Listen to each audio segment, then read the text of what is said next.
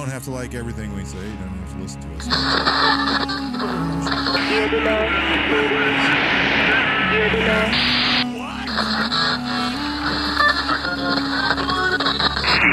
Yankee A de América. Cannot be completed as done. 10-4, I just wanted to know if you could be put back 76 to the circle or to the...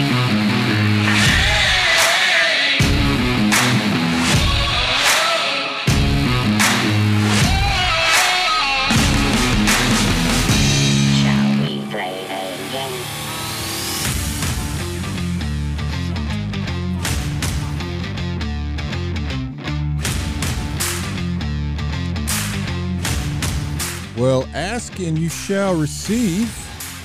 Did that come in the Bible? I don't remember. Or was it Santa? They didn't follow through on that if it was Santa. So Russia and Ukraine, it has been over a year. And I thought I should answer some questions I got because they reminded me of questions I had over a year ago that I answered. Not on here, but in person. But understanding kind of the tactics and warfare. What's history say? What's history look like? What's warfare look like? What does a war look like? What's long-term warfare look like? Is this long-term warfare? Do we know that? Who's going into debt? Who's really winning and who's really losing? Because it's actually been the same answer since the beginning, and who's really losing and who's really winning. What are the political outcomes? How does the war end? What does victory look like? Is anybody being baited into this thing? Is it a proxy war? Is it not? We got many questions to answer, and I'm going to give you the answers, well, right now. Just a few minutes right here in Gray Man, hiding in plain sight.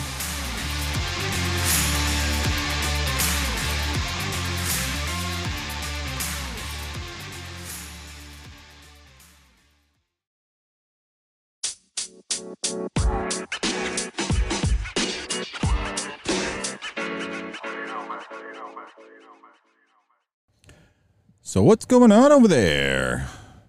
A lot, actually. Both sides are liars and both sides are corrupt. We should start with that. There seems to be... Whoa, almost knocked my mic off. You got to see my fancy mic stand. I was reading some stuff the other day and I couldn't believe, I actually did a search on it. Like, people really talking about this? This idea about who's more corrupt. And it's funny. It was like, let me start at the end. The idea of arguing over who's more corrupt, Ukraine or Russia, is like arguing over who's more corrupt in the United States, Republicans or Democrats. Like, the only reason you think one side isn't is because you're so in love and enamored with that side and your confirmation bias is out of control and you're not being objective about it. They're fucking corrupt. Like, people know about Russia, a lot about what Russia has done throughout history and even in this war. And then the conscripts, which is a forced entrance into the military, it's different and not different than the draft in certain ways. And then what people don't even realize is if you talk to some people that were refugees from Ukraine before the war even started, there was military-aged men they weren't allowing to leave because they needed them to fight. There's been some videos released about certain towns where they like tie these dudes up in the streets, strip them naked, and beat the crap out of them, even kill them. That's in Ukraine. They're corrupt. You know, this whole idea that because it was the first free democratic election in a former Soviet republic and that they're trying to be now part of NATO or the European Union and all this other stuff, and that magically makes them holy is insane. You know, one of the most well-known democracies and youngest countries on this planet is one of the most corrupt. It's called the United States. So you got to get rid of that idea. But looking at what's going on, there's some things to understand because I got some questions I'm going to answer. And it was funny because it was about a year ago, probably June or July, I was in Montana. I was actually in Kalispell, I think. And I talked to David Robertson for like an hour and a half on the phone. And a couple of these things he had brought up, and I was like, no, that's not right. And I explained it to him, and he understood. And I guess had I been recording things back then, I probably would have said these things then to get people to understand. Because these are not rational thoughts of anybody who understands history or warfare, especially modern history, and is being objective, doing research, and ignoring things like confirmation bias or outcome bias, these types of things. You know, people that are thinking about outcomes and not what's actually happening. So looking at this, because the first one that came to mind was this one. This is the one I remember David talking about, but it was that there's, I don't know if it's a conspiracy they think or a secret plan or something else is going on. Russia has this bigger, further agenda that's going to happen, right? It has to happen soon because they haven't committed all of their forces. And it was probably the most ridiculous thing to me. But then I started thinking, well, people don't, always understand this stuff. So even going beyond modern history, nobody commits all their forces to anything. Nobody does that wants to remain a country. It doesn't happen. You have to go back like ancient history, things like Hannibal going through the Alps and losing all the elephants, but the one I think that made it, or some of these other, like the Mongol hordes, maybe them. I don't even know enough about them. Some of these large groups, maybe Alexander the Great and how they conquered large parts of the world. It just took most of their life, and there wasn't a lot of information, it wasn't a lot of people, it wasn't a lot of travel, and that's kind of how warfare was fought. But even in the history of the United States, we've never, even before we existed, we've never committed all of our forces to a war. And that includes 1812, French and Indian War, the American Revolution, and the Civil War. We've never done it. You could argue that in the American Revolution, we committed all of our forces only because the war was fought on United States soil and all of our forces were here. But they weren't all actively committed in fighting into that war, although they were doing things because the war was in our country, including security and activities that supported the war. So I suppose you could argue that one, but that would be the only reason why, because it was on our soil. But Civil War was here, 1812 was here, French and Indian War was here. Didn't happen. Nobody does that. There's this belief that if Russia had done such a thing, that'd be more serious, that they would have taken Ukraine already and a whole bunch of other things. But it's not even true. It shouldn't even make sense to you, because if you look at the sheer number, the 100,000 plus troops and whatever it was they put on the border, right? The amount of troops both sides have lost in the hundreds of thousands. Okay, there's no competition. They've lost about equal numbers, and it's very high, higher than what people are admitting, and they've had to replace those numbers. With the assets they had, the amount of numbers, it should have just happened, realistically. Now, granted, I mentioned this last summer, about a year ago, or prior to a year ago, probably 12, 13 months ago, that, I called, I'm not the only one who did this. I was agreeing with other people, but so it's 23. So in the end of 21, I started nailing down, I mentioned this recently, when the war was going to happen because of the weather and stuff, when it would be late February, early March. It got to the point where I called it even a couple weeks out. It'll be in this window, and then it happened. And a lot of us thought this whole thing was going to go down in a couple of weeks. And then even after it didn't work out right away, we still kept thinking it was going to happen. And then I started getting on board with a few people that were looked at as crazy. It was like, as objective and as smart as I can be on things sometimes, thinking about myself, was like, I got caught up in this idea of what we knew and believed we knew about their capabilities.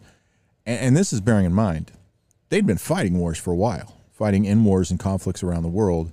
We've seen what they've done. We were aware of what Ukraine had. Granted, none of us forecasted the amount of resistance their own people would put up, but it's not enough to make a difference on its own. So it should have happened. Number two, if they committed all their forces, they wouldn't be a country anymore. Nobody with a brain in their head is going to commit all their forces. So I'll just use them as an example, but look at the last 20, 25 years of warfare that we fought terrorism around the world. We didn't commit all of our forces. So anything I say in this, you can compare to somebody else in similar or same circumstances in any warfare, including the United States. If you're going to commit all your forces, right, almost all of them got to go there.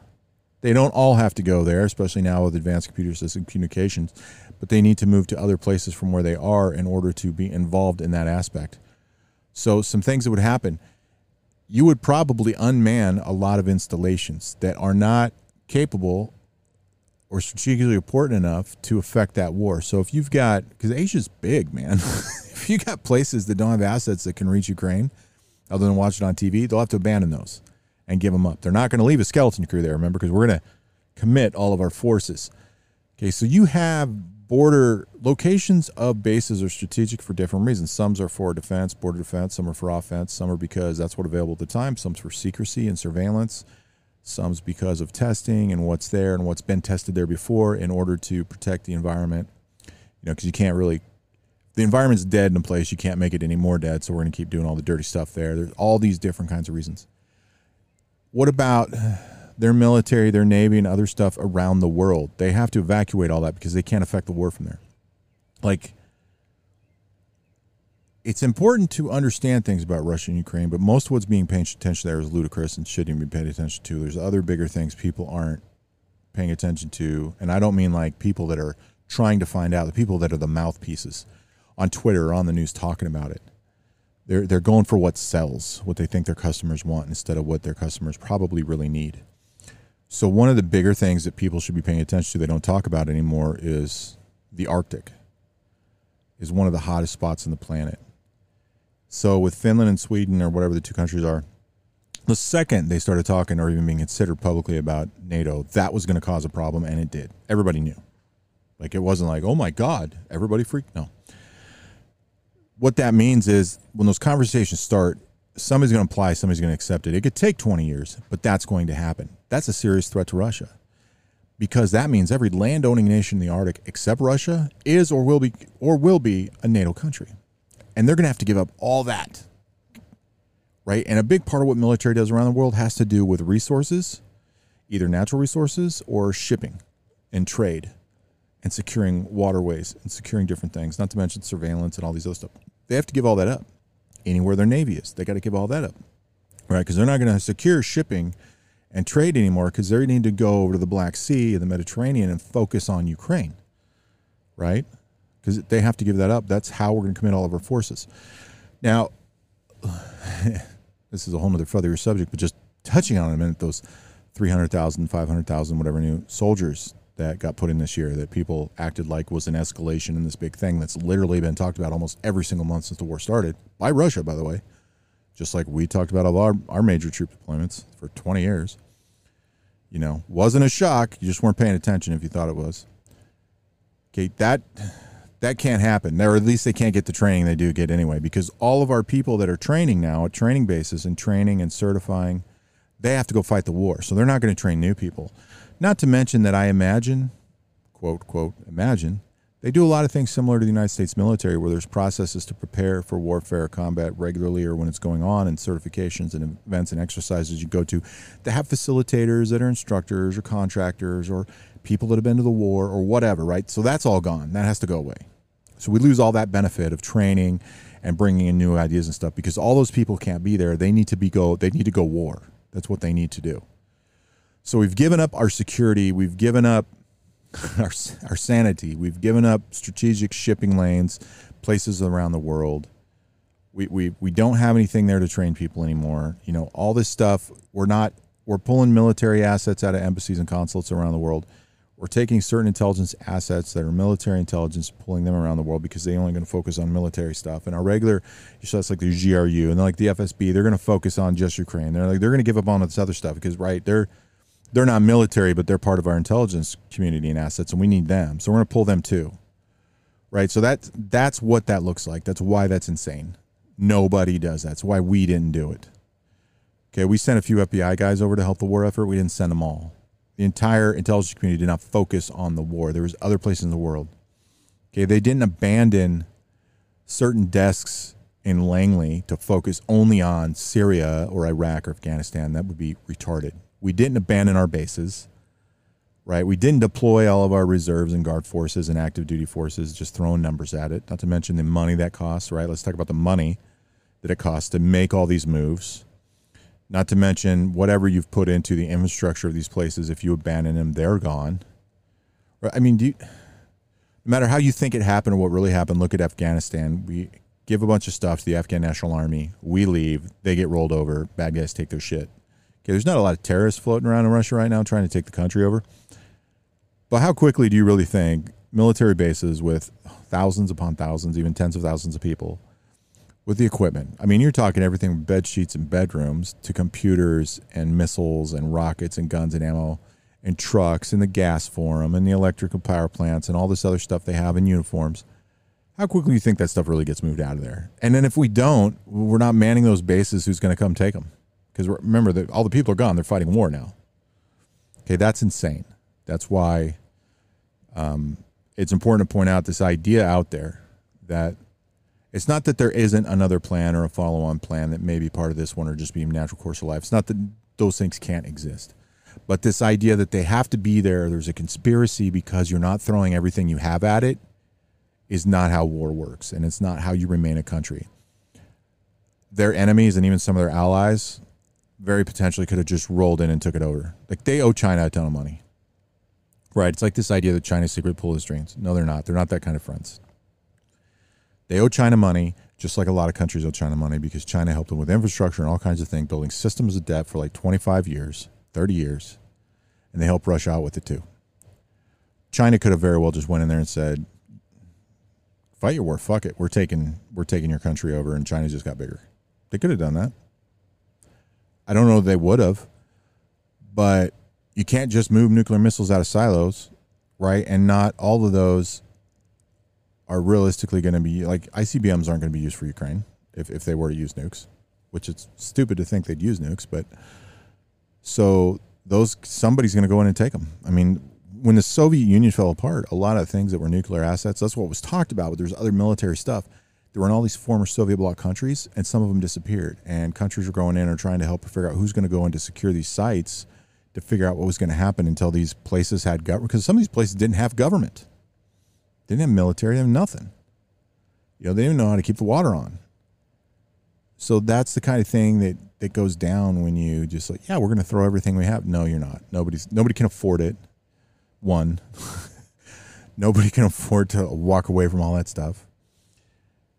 You lose your entire logistics for a war because you need those places that have all those assets, supplies, people, and training to supply the war effort. They can't do that when they're not there. And you can't just move all that stuff there. That would take forever. And not to mention, we saw what they were doing. People saw what they were doing months ahead of time, putting all those troops on the borders like Belarus and all around Ukraine like this. You're going to invade the thing. And we knew it because of Crimea. That was like, almost 10 years prior. We knew. So if they were going to abandon all that stuff and move all those things there, even on a bigger effort, we would know. And somebody would have reacted to it, to the point being this. The war wouldn't even have happened in Ukraine. The war would have been in Russia because we would have went in there. Somebody would have went in there and tried to take it over. So definitely not a thing. Another thing, too, is looking at a question I got was about the way Russia was fighting, and it looked like they would go in and retreat a little bit after they fought and maybe go in and take that place again, or maybe after a while it seemed like they were moving completely in different areas, like they gave up on something and they're fighting the war differently. So part of that's because of how they chose to fight the war. And looking at the change of commands and generals and the overall strategic plan of fighting that war. And this goes into a comment somebody had believing that because of this, it was like a baited ambush. Like they were trying to bait the West or the United States or NATO, the West, whatever you want to call it, into the war, which there is nothing that shows that couldn't be further from the truth. The way they're fighting that war is what they did in Georgia. And then they also did that later in Crimea, which there was a treaty, a peace deal signed, which I don't have the information with me because I'm sitting in a trailer in the middle of nowhere, that they were going to leave Crimea and Ukraine alone. So when they went in and took Crimea, which happened in a couple of weeks, Georgia happened in a couple of weeks, we knew then, the West knew then, Ukraine was happening. Ukraine knew Ukraine was going to happen. That's why there was fighting in places like Donbass and stuff this whole time with Russians and Ukrainians, right? So people are thinking, well, the war started in March. No, that major operation started in March. Arguably, the war's been going on for years. So we knew then it was going to happen. Then if you look at Syria, even though they weren't taking over Syria, they were there because Syria is an ally, and they were helping Syria basically fight the Free Syria Army. And the Iranians were there too on their side. So you got to remember, the Russians and the Iranians were on the opposing side of a war we were fighting in. But we weren't fighting Syria, we were fighting ISIS. We weren't helping Syria, but we were fighting ISIS.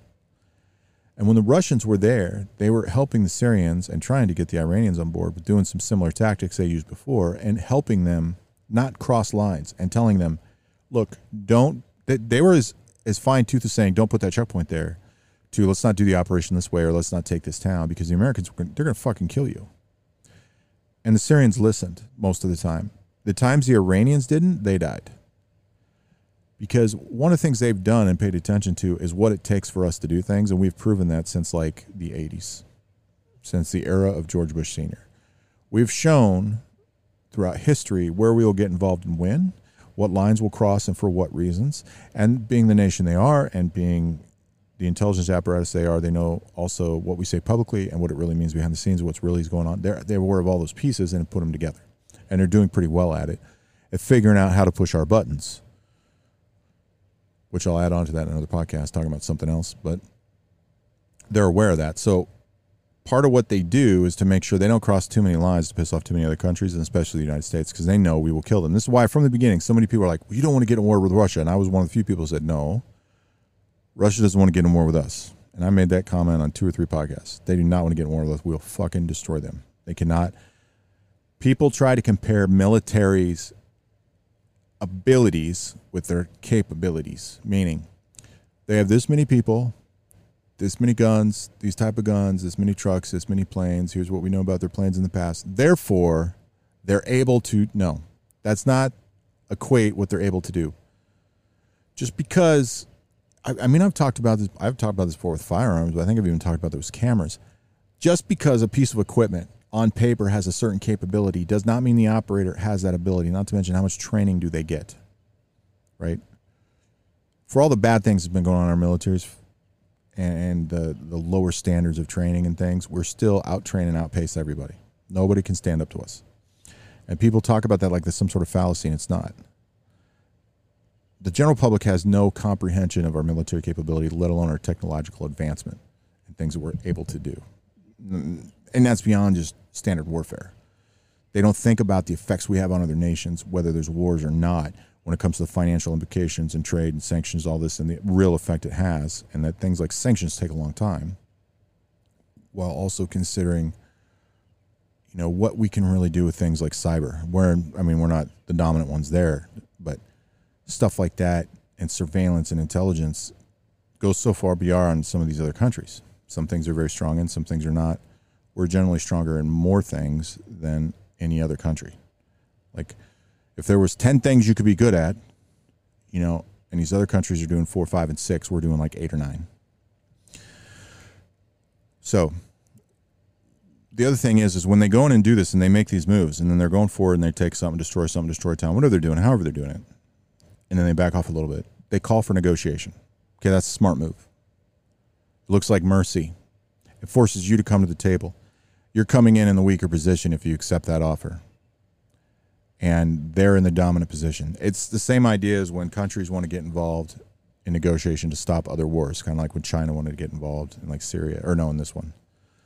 Because they want a piece of that and dictate it. If China calls for peace and Ukraine and Russia sign on to that deal and they want to go to peace talks with China, obviously Russia is an ally of China, right? But China isn't going to help negotiate that peace for Russia's benefit. They're going to do it for their own. It very well may mean that a lot of that goes to Russia's benefit because that benefit to Russia benefits them. But that's why they're going to do it. That's why we get involved in peace deals. Countries don't really give a shit about what's going on in these wars.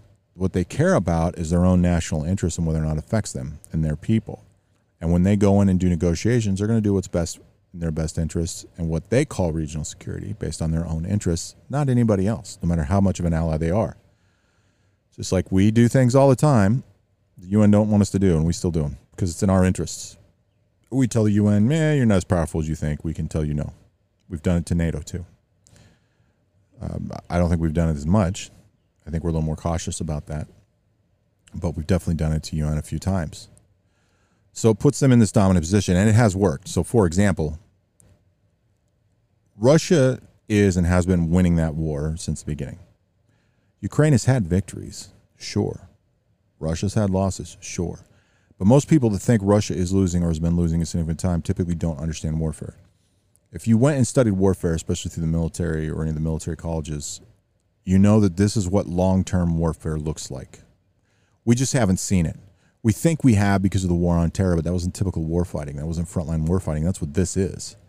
And this is looking like long-term warfare. This has as much potential to end tomorrow as it does to go on for several more years, especially knowing that it actually has been going on for several years there. And most people aren't even paying attention to that fact. One of the reasons that they're showing that they're winning in their dominance is when they shut down those ports and all that grain in the boats weren't going anywhere, it was even rotting on the boats. you should look up and see how much of that grain turns into flour and stuff and products around the world and where they fall on the export on list. It'll probably surprise you. I don't know if I did it on the podcast back then, but one of the things that was happening about a year ago is people were talking about running out of wheat and flour and not having bread, like in the United States. And it was being talked about a little bit. Some people were like, oh, no, that's doom and gloom, and some people were ignoring it. But the thing was, it was true. I mean, I saw this bread my mom buys. You know, she doesn't buy like Wonder Bread, but whatever the bread was, it was usually around $5 or $6 for 2 loaves. It cost a little more. And then I noticed it was like $7.50 for 2 loaves, and then I saw it was like $10 for 2 loaves, and then I saw you get a single loaf for like $8, and then I think it went up to 9 or 10 for a loaf, and like $12 one for a couple weeks for 2 loaves, and went back down. Now that was a more extreme case, but I talked to other people and asked people on the internet, people that own bakeries, people that are buying flour for different things, people that were doing farms and stuff. Other people talked to me about, they noticed these prices going up and what was happening to it. And part of it was because that grain wasn't going, it was such a big deal. It was going to kill people around the world, like a lot of them. Because remember, most of the food we eat on this planet is not animals, it's grown. And they were talking about if this grain didn't move, by the end of last year, we could have seen massive death in a lot of places, or at least famine. Because of this grain not getting out of there, it's going to become flour, you know, among other things that they had. And they had to come to Ukraine had to come to the negotiating table to negotiate with Russia. And they didn't take the deal to end the war, whatever it was, because it obviously was not going to be in their benefit, and Russia probably didn't budge on it because they knew they were in a dominant position to get what they want. But they allowed that grain to go, which showed a little mercy. Had Russia not done that, that would have been a good example of a way to bait other nations into a war, especially the West, or getting the United States to act on its own, because that was going to kill a lot of people, and Russia would be responsible for that. That's at least what some people would say, because of their invasion, whereas others would say it was Ukraine's fault for just not giving in. If they really wanted the West in, that would have been a prime opportunity to do it and just say, fuck all you guys. Then one of the concerns going into winter was the pipelines, and Nord Stream been shut down, and what was going on in natural gas that feeds Europe. You know, Germany gets a lot of stuff from them. A lot of people owe Germany money in Europe, and people dying. And there were effects of that, don't get me wrong, and there were rations, and places didn't have it, and it got cold, and there was stuff that got shipped in, and kerosene and propane and things that got shipped there to help mitigate much of that. But we thought it'd be a lot worse, and there was times that they did open pipelines, and even though they said there was a shortage and they couldn't do it, they still allowed it. They used the rationing as an effect on the populace to affect their governments, to affect the war. They were doing that, but they didn't just straight up keep it off the whole time. That would have got people involved in that war, especially in the European Union being NATO. That could be seen as an attack on one's attack on all, Article 5, right? Another example. When they go in and pull back and call for these negotiations, remember, they've done these in the other wars, right? So they did in Georgia, they did in Crimea, they were helping do it in Syria. It's worked. There's no reason to think it wouldn't work in Ukraine. Just like there's no reason to think any of those other countries couldn't have stood up more and fought more. They just didn't. You know, and Ukraine happened to be the one. Everybody was wrong about Russia's ability to roll through that as quickly, and it's astonished everybody now. And everybody's wrong about, you know, Ukraine, how many people in Ukraine were going to stand up and fight, although that was a much lesser effect. So they've really gone out of their way to ensure nobody comes into that war. They've ensured things keep flowing. They take it to short of the tipping point of what could be really dangerous. Nobody stepped into that point. Nobody think for Georgia. We definitely didn't come into Crimea when they violated that treaty. We knew they were eventually going to go into Ukraine. We didn't do much about it in Syria. We put sanctions on, but sanctions take a long time to take effect. There's a lot of other things that we did do. But nobody's really gotten that involved. And then people say, well, what about the escalation? And I always try to understand this idea of escalation. This is what long-term warfare looks like, so there isn't really escalation. You know, it's like the troops. Well, they put in 400, 500,000 troops or whatever this year. They started right after the war talking about the conscripts they knew they were going to need, and they started at 100,000. They went up to like 300,000. Several times it was talked about. You know, this is why places like Kaliningrad are constantly in the media and news. Like, it's easy to find. They talk about it all the time. It's where they train a lot of these troops. Like, Kaliningrad is always there. Because even David asked me about that once, and then I just sent him like, 10, 15 things to look at real fast because it's all over the news. And those troops were constantly talked about. So if you want to say that because we knew people were going to get killed because it was a war and hundreds of thousands got killed, a lot of those are replacements for the dead. The rest of them are going in replacing people to rotate them out just like we did. That's how warfare works. You just don't leave them there the whole time.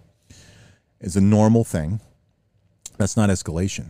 Replacing things is not an escalation. Rotating things is not an escalation. That's the vast majority, 95, 99% of it. Some of it would be new things in new places. But even then, when they put small amounts of new troops in a new area, overall their troop numbers aren't necessarily up because they took troops out of another area. They all got killed over here, and they weren't playing that game with them anymore.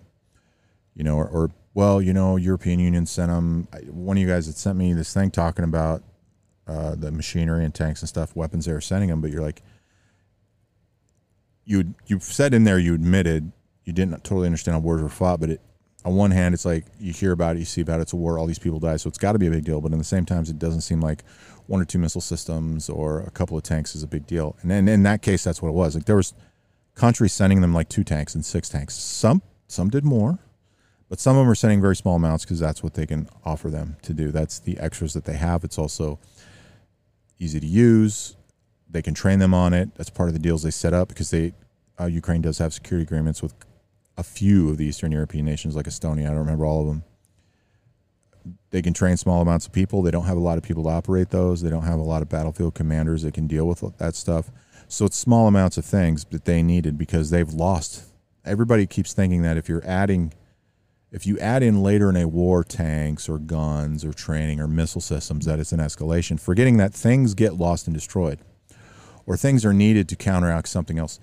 If you put in surface-to-air missiles in Ukraine to back them up, it would be a mistake to think surface-air missiles are an escalation. The question would be, why do they need them? Why now? Like, it's been several months. Why didn't they need them earlier? Well, one thing we've learned is Russia doesn't know shit about air power.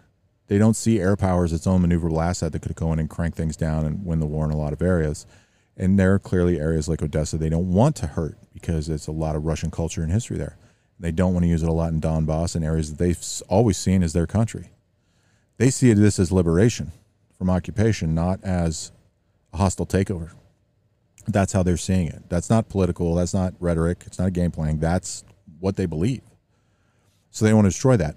There's other places where, they lob a missile in and kill civilians and do these terrible things that they could have just went in and obliterated whole areas. They don't do that because, one, that's serious escalation that would get people in. Again, doing everything they can to keep other people out of that war. And 2, they don't totally understand how air power. So why were the missile systems needed later? And that's because they started using air power in other areas where they weren't before. Where arguably, if there was escalation, it was actually the Russian escalating the war. But then is that truly escalation, or is it just a change of mission? And the way wars are fought, let's say you have steps you're going to go through.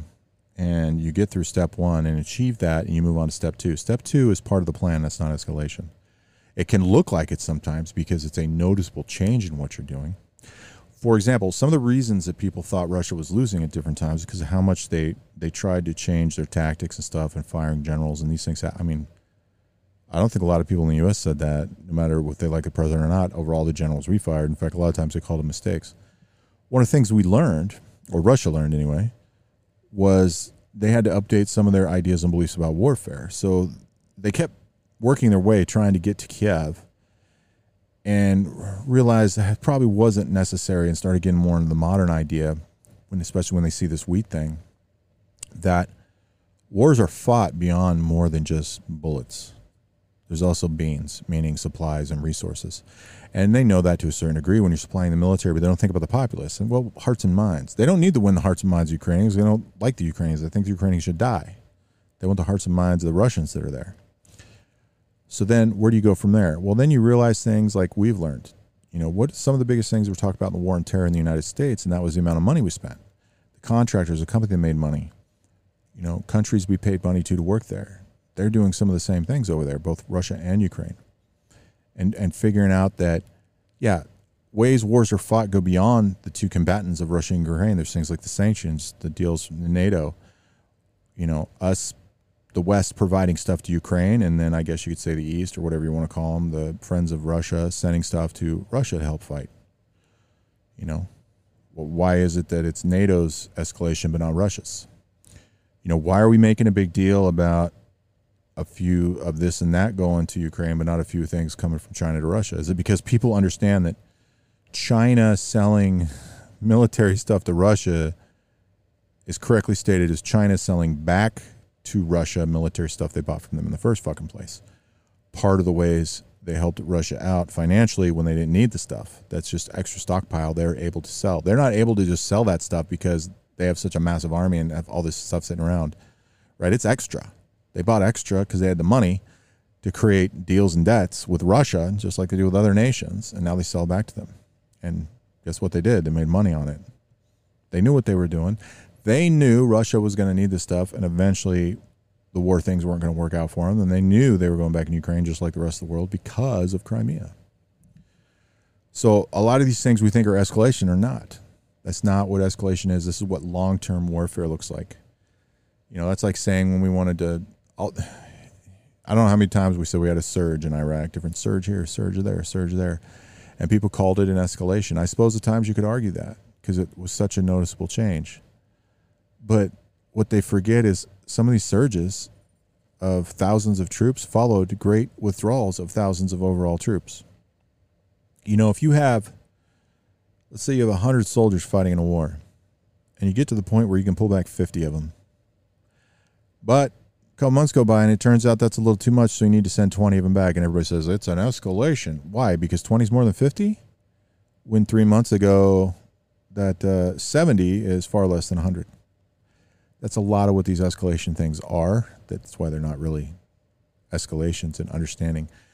But looking at how wars are fought and what they did with the grain, they're starting to realize things like it's the ebb and flow of trade and whatever makes that country work as an economy, because they have to start recognizing an economy that it's going to be their biggest effect. This is why the war, there's a lot of ways the war can end.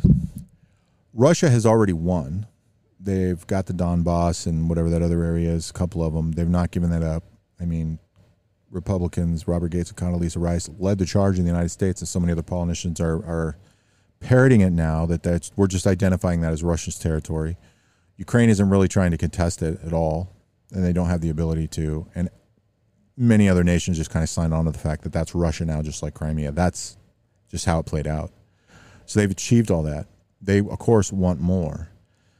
But no matter or not they choose to take over all of Ukraine or whatever they choose to do, which really what they're fighting now is this idea of NATO encroachment, which is, will Ukraine be part of NATO or the European Union? Because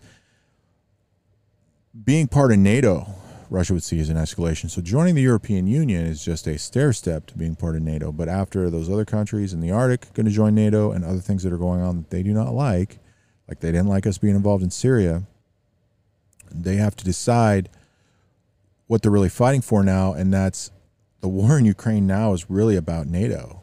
It's no longer about Ukraine. I mean, it's about Ukraine, but they don't want them to be part of NATO or the European Union. They liked having Ukraine as that was a big border to Russia, and there's a lot of history there, and then that would be gone.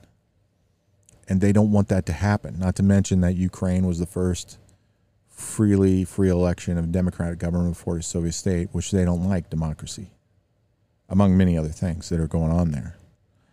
So all that's to say is the way to win is in the south, where the ports are, with all the trade coming in and coming out. There's many other factors and things that are there too in the south, but that's real, the heartbeat of it. Part of it too is that they're going to want to take Odessa if they haven't already. Again, remember I said on a previous podcast, I'm not current on the news all the time, so maybe they already took Odessa. Odessa has a lot of Russian significance, cultural aspects there. They're going to want that. They're probably not willing to give that up. They're really big on their history. That would be forecast. I would forecast that. Again, I don't know if it's already happened, but forecast it as potentially to be one of the ugliest things going on in that war is because they're unlikely to want to damage things, just like other areas. They'd be unlikely to use air power that they've started increasing, which means they'd be unlikely to just lob artillery shells in there, which mean more troops on the ground, more fighting. You know, they've had to rely on these conscripts that are getting less training than other troops, and a lot of the troops are unproven.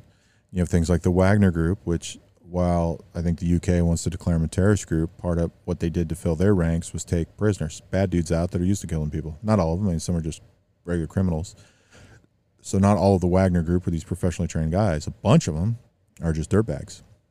That's why they're going around doing all these terrible things, rape and stuff. So it would be that versus whatever's still standing in Ukraine could be one of the biggest and bloodiest street-to-street battles we've seen since probably places like Ramadi or Fallujah. That's just one possibility. Hard to say. But again, this is long-term warfare. This is get in tomorrow as easily as it could in several years. There's nothing really strange about it. Escalation's being looked at incorrectly. Definitely no sign there that Russia's trying to bait. If anything, they're doing everything they can, as always, to keep other people out of it so they can get what they want. They're aware where those lines are. They don't want to cross them. And we've made it very clear as a nation and as the West on what we are willing to do. And we've set precedents in that in Europe alone, fighting terrorism, as well as other activities going all the way back to Yugoslavia falling apart and the wars fought there in the Balkans, to even the Middle East, to how far we're willing to get involved with other governments. And a big part of this will come down to our nation, the United States, and other nations at the time, who their leaders are, what their governments are doing, and what they think their biggest issues are. And we treat the wrong things as the biggest issues in this nation, which is part of what all this feeds into. So if you got any more questions about Ukraine and Russia, let me know. Give me a general idea, fall out of where this is going to go, what it looks like, why it's not going anywhere. And I'm sure people are probably talking about it less and less in some places and more in others.